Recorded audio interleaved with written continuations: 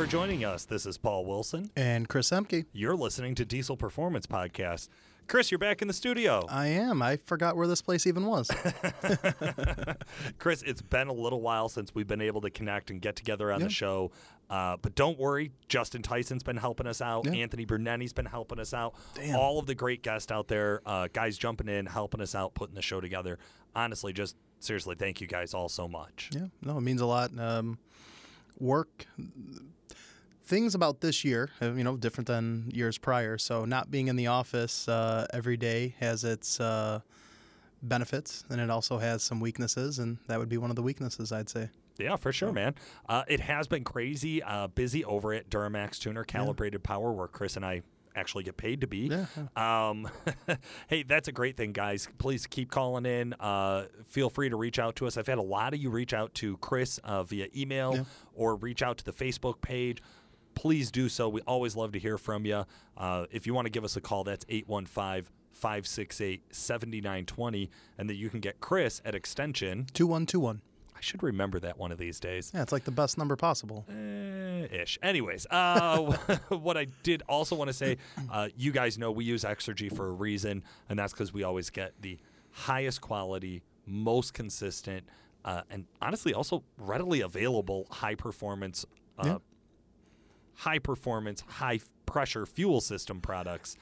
It's been wild this year. Just the volume, I think, is up, at least with things that we're doing. And I've been doing a lot of Exergy components. And two things. One, it's amazing how many things are on the shelf. Or two, if it's not on the shelf, Rob or Harvey or Randy over there will be like, oh, yeah, 4 or 5 business days, and 2 business days, tracking numbers sent, it's getting shipped. So they care about what they do. They take a lot of pride in it, and I think that shows when they have stuff on the shelf or not on the shelf, and they get it out in a nice, timely manner. So absolutely greatly appreciated. And hey, right along next to them, we're also talking about WC Fab. Guys, I know they were planning on having their 10th anniversary sled pull here tomorrow. That's September rescheduled 12th. For September 19th. You got it. Yep. So that is getting pushed out a weekend. It's been a monsoon over here. So, hey, thank God it's not fires. Please, everyone, stay safe in your respective areas throughout the country. But for us, we've just been getting pounded with rain up here in the Midwest. It's crazy. All summer, no rain. Yeah. No rain at all. I haven't had to mow my lawn more than 4 times. It's been great. You're crazy. Yeah. I want to use my lawnmower, so it's been tough. Well, I do too, but my rider and the hill with the elevation I'm on, it gets a little sketchy. It's like therapeutic for me. Like, I actually enjoy it. Yeah. Okay. Yeah. And that's when you know you're new to owning a lawn. So big shout out to WC Fab, Jason, Ryan, the whole crew, all the Worley brothers, and all the guys over there. We're excited for that sled pull event. It's going to be one of the only ones this year, so we know it's going to be a big deal for us. I'm sure it's going to be a huge turnout. Chris, I wanted to get through our beginning part here pretty quickly today because I'm excited about getting into today's topic. You and I have been talking about, hey, man, we've had to do some rebroadcasts lately. We've had to rehash or borrow over or bring over some Diesel Insights videos lately, which, by the way, reception has been great. I think people really like hearing the Diesel Insights it's really informative. Audio tracks on here. Guys, if you like them, please let us know. Jump on to the Fans of Diesel Performance Podcast Facebook group. Let us know, hey, we love Diesel Insights, or, hey, we'd like to hear more interviews. We're always welcoming that type of feedback. But today we wanted to do something a little bit different and kind of go through a top 10 list. Yeah. So we've done top 10 lists before, but I think we've learned about them.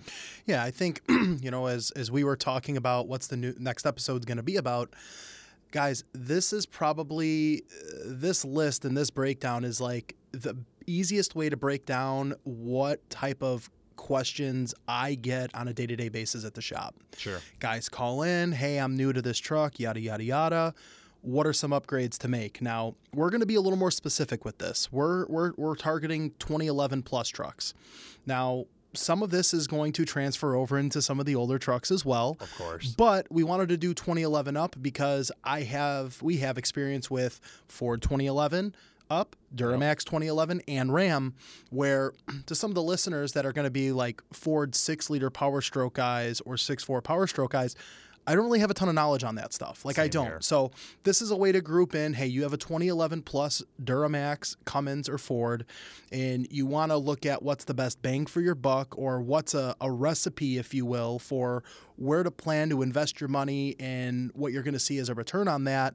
We decided, here's your top 10 list. That's right. And Chris and I, we have talked so much about do it right the first time. What I think we're going to get better at in the future is explaining what right the first time is. Yeah. So here we go. Let's kick it off. Number one, best bang for your buck, smartest investment. If you have a 2011 plus diesel, so Duramax, Cummins, Power Stroke, and honestly, pretty much any vehicle you own, biggest bang for your buck, it's going to be custom tuning. Yeah. No question, hands down. And why? Why is that, Paul? I love that question. So here's how it works. Your factory gave the engineers a lot of room on how to build a very reliable, very robust truck that's competitive with all of the other manufacturers out there. Then they came back and the bean counters in the warranty department said, hey, you need to dial the power back so that we can put a warranty behind this. Because anybody with credit can go out and buy one of these trucks and they can hook up loads all the way to gross vehicle weight and they can drive over the Eisenhower Pass, and we as the OEM would have to pay for any damages that would happen. Now, in the custom market, we can spend more time educating our customers and say, hey man, when you're towing, keep it down in a safe tow tune, but when you're not towing, use that extra horsepower, that built-in overhead that's already there. So tuning is going to completely change the peak horsepower output of the truck, the shift quality of the truck, the drivability of the truck. That is going to be your windshield experience. So I think that's why you're always going to get the bang for the buck there. Also, unless you're into like maybe an L5P where they're a little bit more of an investment, much cheaper now than when they first came out. Yep. It's also one of the more affordable mods. Yeah. I mean, right? Bang for your buck, as I like to refer to it as. I tell guys, if I'm going to make a recommendation, I want you to be able to say, hey, this is what I got for my investment, because you're investing into the platform. That's right. And to touch on, guys call back or guys will question, well, why didn't they just do this from the factory? Think of your standard 2012 LML Duramax. They have regular cabs, cab and a halves. They have 4 doors. They have long beds. They have short beds. They have single rear wheels. They have dualies. They have 4,500 or 3,500 like cab chassis trucks. So they have so many different platforms, but one engine, one trans to work across those platforms. That's right. The guy that buys the 3,500 cab chassis is going to probably use that truck differently than the guy that buys the $2,500 Denali. Right? Sure. So also, if you're Cummins, you need to leave room for the end of your run to release a high output version and charge everybody more for the same truck for with an a extra better 20, 30 calibration. horsepower. Exactly. Right. So yeah. Bang for your buck, number one, guys, tuning. A lot of these trucks, they have the ability to, be turned up and not be limited on exhaust or air intake or things like that. So tune only, 500 plus horsepower, all 3 brands. Yeah, if absolutely. you're 2011 plus, no question, we can do it. So number 2, right now, guys call in. They say, hey, bang for your buck. What do I got to do? Tuning. Well, then you get what else can I do? Right?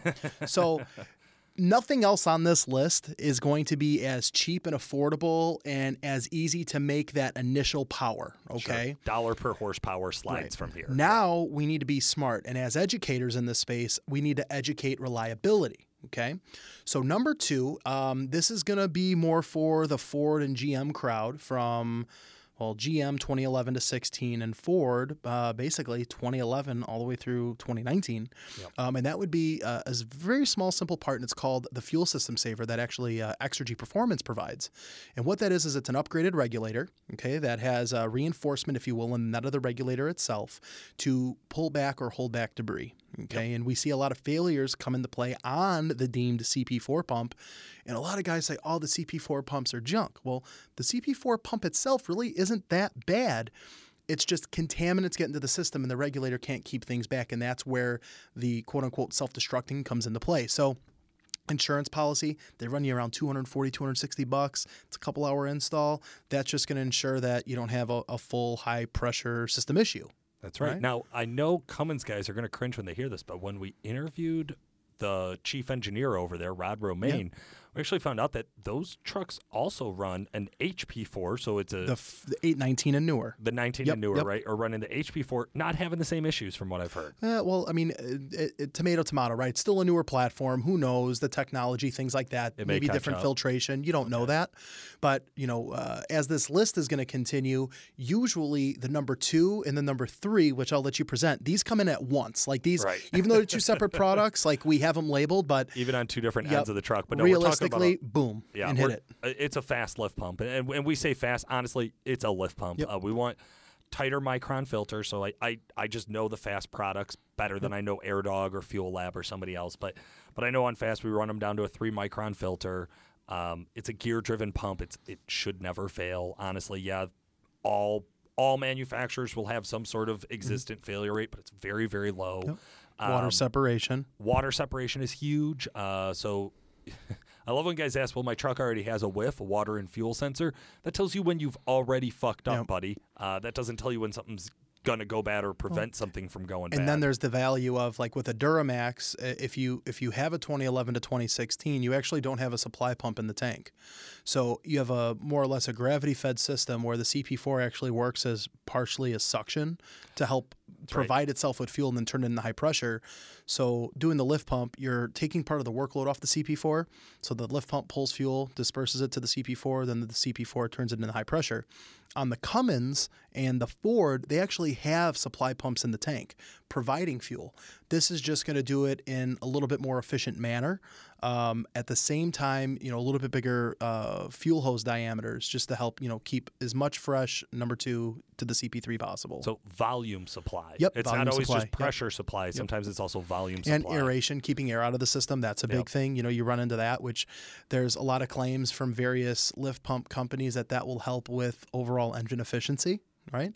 Yeah, so I will say this. Every lift pump, and I'm not picking on one over the other, every lift pump marketing material or sales pitch involves a little bit of snake oil salesman in it, where I personally will say I have not measured fuel mileage gains by doing just a lift pump. We have seen fuel mileage gains from doing like tuning, but and some other parts, but I personally have not recorded them on a lift pump. But it's that an insurance discredit policy. them by any means. You have a very expensive truck. You have a very expensive fuel system, and it's very expensive to replace. That's right. So it's an insurance policy. You're going to be into the number 2 and number 3. For coming around $1,000. When it's all said and done. But that's $1,000 well spent. And the thing to take away from this is, whether you're a hot shotter, you tow on the weekends with the family, you have a self-proclaimed race truck, you just daily drive the truck, the lift pump is going to hold a value across all platforms. That's right. So, we run them in daily drivers all the way up to competition trucks. So next on the list here, and I like where this is going, is depending on the use of the truck, right? You need to plant the power to the ground. So, to the normal guy, you're tuned up, you're 500 horsepower, you got your badass lift pump on the truck. You need to harness that power to the ground. That's right. So traction bars, they hold a lot of value. They keep the truck planted. They keep things stable. Now, the Cummins, depending on what year you have, might be a little different. If you have the newer 4-link setup, like what's on a lot of the newer, 13 plus 4 gens, you don't run traction bars, right? Because you have the 4-link. But if you have a general, leaf spring setup, like, the GMs and the Fords and some Dodges as well, traction bars are going to go a long way. And the bang for your buck's definitely there. That's right. So axle wrap. So basically what happens is as you take off, your tires are being driven by a gearing system, essentially, and that creates the axle to actually have resistance because there's a lot of lag in all of that momentum, right? So your tires start spinning, then the frame starts moving. Well, there's flexible parts that are somewhat in between there, and where we see that flex are places we have concerns. So we actually see the universal joints, drive shafts. They actually start to peel around 180 degrees, rotating towards the ground. This plants them and holds them in place so that they cannot rotate at all. I've had guys ask weird questions. Does this affect steering, ride quality, road noise? I'd say no to the average user on all of those.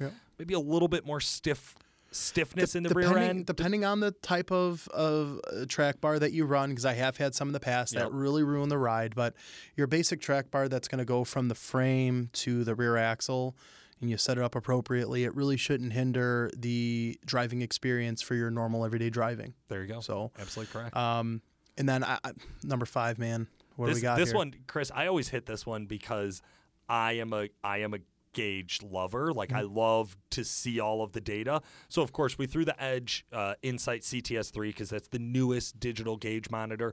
Honestly, if you're running EasyLink and you have a fancy tablet in the truck, or you just like your cell phone better, totally fine. If you're old school and you really want to run manual gauges, cool. I hate pillar gauges with a passion, but some guys like them.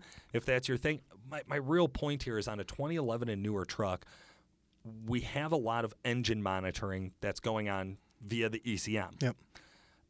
Giving you access to that information can be very, very powerful when we're talking about an emissions-equipped, increased horsepower vehicle. Well, not even that, but the segue from where that is, I like where that recommendation and that upgrade is, because you have the guys, and I hate calling them stages, right? Like, oh, you have stage 1, you have stage 2, but the first 3-4 things that were recommended, that's like grouped into like a stage 1 type scenario. Sure.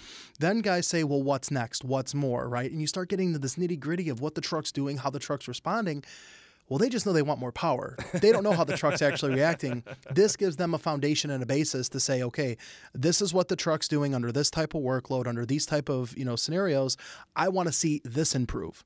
And then that pretty much lets us get into the next round of upgrades, which, you've done the tuning, you've done a lift pump, you've done some of these things, kind of the next thing in line. And number 6 and number 7 can kind of be a toss-up there. But, the next limiting factor essentially would be like the turbocharger's efficiency or inefficiency, for that matter, providing air. That's right. And right after that, where we're saying what's interchangeable is doing a built trans or a valve body upgrade. And I agree with you, Chris. And the reason I had a tough time of picking the 6 and 7 spot was just like you said. We generally run out of turbo right as we start to run out of reliability in our transmission across most of the platforms here. What I did find was really interesting is recently over at Duramax Tuner, we had done a survey of guys who had actually bought turbos and found out how extremely common it is to have a drop-in upgraded turbo on a stock transmission because you have plans of going bigger in the future. A couple things there, you have a truck, I mean, these, you think about a 2011 right now and almost the end of 2020, this truck's 10 years old. Yeah. This truck, I mean, I've seen LMLs with 900,000 million miles on them. You can find these trucks with 200,000-300,000 miles without any problem. There's going to be some upgrades that need to take place. So doing the turbocharger, and when you look at the cost of a reman, replacement versus an upgraded from stock charger, it gives you a couple options. It gives you the ability to broaden the torque curve that the truck operates under, help EGT management with air volume improvement, and build a foundation to grow. So there might be the guy that has the trans fail before the turbo fails. Well, then they build the trans, and then they're, creating a path to do the turbo upgrade, or vice versa. That's right. Their turbo failed, and there's really no reason to get rid of the trans. The trans works. When it fails, we'll replace it. So you see a lot of that. So there's real no blueprint to what's better or not. At the same time, you can throw a turbocharger on one of these trucks, and it's not going to be too aggressive for the stock trans if your tuner tunes everything accordingly and you drive it accordingly. I think that's a really good point to make. There's a lot of references here or a lot of scenarios here where you can add a lot of these parts, help improve the efficiency, and it's not going to overextend the reliability of the truck if it all comes together properly. Right. Absolutely. Okay, so that moves us through the built trans, the valve body, the stealth turbo, the gauges, the traction bars, the lift pump, the fuel system saver, the tuning. We got just 2 steps left. Now, and I'm sorry, I don't know how to count. We have 3 steps left. These 3 steps, Chris, honestly, 2 of them we could have thrown in at any time. Anytime. You could do these whenever you want because they're not going to make a dramatic, oh my God, I own a different truck now. Yep. But they are going to help maximize your efficiency. These are all complementing things. They're complementing. Exactly. So we've proven, right, if we're going to dissect the platform here, because number 8, it's an intake. Okay, Sure. cold air intake. Yep. And depending on different marketing and different what other companies would recommend, that intake comes in earlier in the recommendations. But we do a lot of testing, a lot of data collection. We've proven that, like on the Rams, the factory airbox at 650 horsepower is very efficient. It's still very efficient. There's really no need to replace it. We've proven on the GMs, 600 horse, 650 horse, like it can live. Like you could do an intake at that point, but it's not like it's a necessity. I would say Ford has the biggest restriction from the factory airbox. And this is more or less, you're going to pay the, $300 for an intake. You're going to slap it on the truck. You might gain a little bit of responsiveness, but it's going to help provide air volume up on the top end when you're asking a lot out of that turbo. So I always tell guys intake with the turbo upgrade. You just kind of bundle that together. It makes sense. Absolutely. And then the intercooler piping off of the turbo. So, and I actually all the way around. And you could throw the intercooler into this. Right. If you're the guy who thinks that, overdone is underrated. Yep. Okay, you're going to throw an intercooler in. Most of us more reasonable people are going to grab just the intercooler pipes. I would always do a hot and cold side intercooler pipe. I would never do just one. I'd probably talk to my guys at WC Fab to get those. We're increasing at this point of the build. We're increasing air volume everywhere we can. The more cold air we can get into the combustion chamber, the better. And that's better fuel mileage, better peak power, better efficiency, better air-fuel ratios. Another thing that's going to come in, those are obtainable. You got to think about is, guys, when you're doing this and you do an intercooler pipe upgrade, the turbocharger might actually make less boost. Sure. But the power is still going to be there or could increase because you're improving on the pathway in which air gets to travel. Manifold air density. Yep. There's less restriction. So the turbo can run more efficiently. Yep. So it's crazy stuff. But again, these are like the last little bits and pieces that you can do to really, hone in. And then once you're there, you butt right up to a high pressure fuel pump upgrade. And that's what it comes down to. Once you're ready to go to the next level, and that's, again, across all platforms, before you do injectors, you're going to need a high-pressure fuel pump to be able to make more power. So we've the first 9, we really tried to take you guys all the way out there, do as much as you can to make as much power as you can for the best bang for your buck and still have an extremely reliable, awesome running vehicle. If you want to go over that, it's time to get the checkbook out, make that investment, and get into that high-pressure fuel pump, and then your injector shortly after. And what's cool with all 3 platforms here, when you break this down, this is a turnkey 600. I mean, granted, this is rough numbers depending on upgrades, but this is a blueprint for a 600, 650 horsepower truck that can do it all. That's right. Tow on the weekends the family camper, or the quad trailer to and from, whatever. This is the truck that you can use to work during the week or commute to and from your job. This could be your family weekend getaway cruiser. I mean, this can literally be a one vehicle does everything scenario. That's right. So still get good mileage, still refine drivability and characteristics there. Run cool, be responsive, make some power when you get a Mustang up next to you. I mean, it literally can do everything. And that's really what we're hoping to hone in on here for you guys is giving you some more actionable items and some solid recommendations about things you can do to your truck to make them better. We'd love to hear from you. Give us a call. You can call over to the shop and get a hold of Chris. Yep, 815-568-7920, extension 2121. Or please, guys, feel free. The podcast Facebook group has been blowing up. We've been getting 3 to 5 new entries a day, which is insane to me. Please keep them coming. If you haven't jumped on yet, come join the conversation. Go in there, make an introduction post. Post about your truck. Give us your list of mods and ask a question, man. There's a ton of knowledge in there, and we're all just happy to share. For today, this has been Paul Wilson. And Chris Emke. Thanks for listening. And that's when you know you're new to owning a lawn.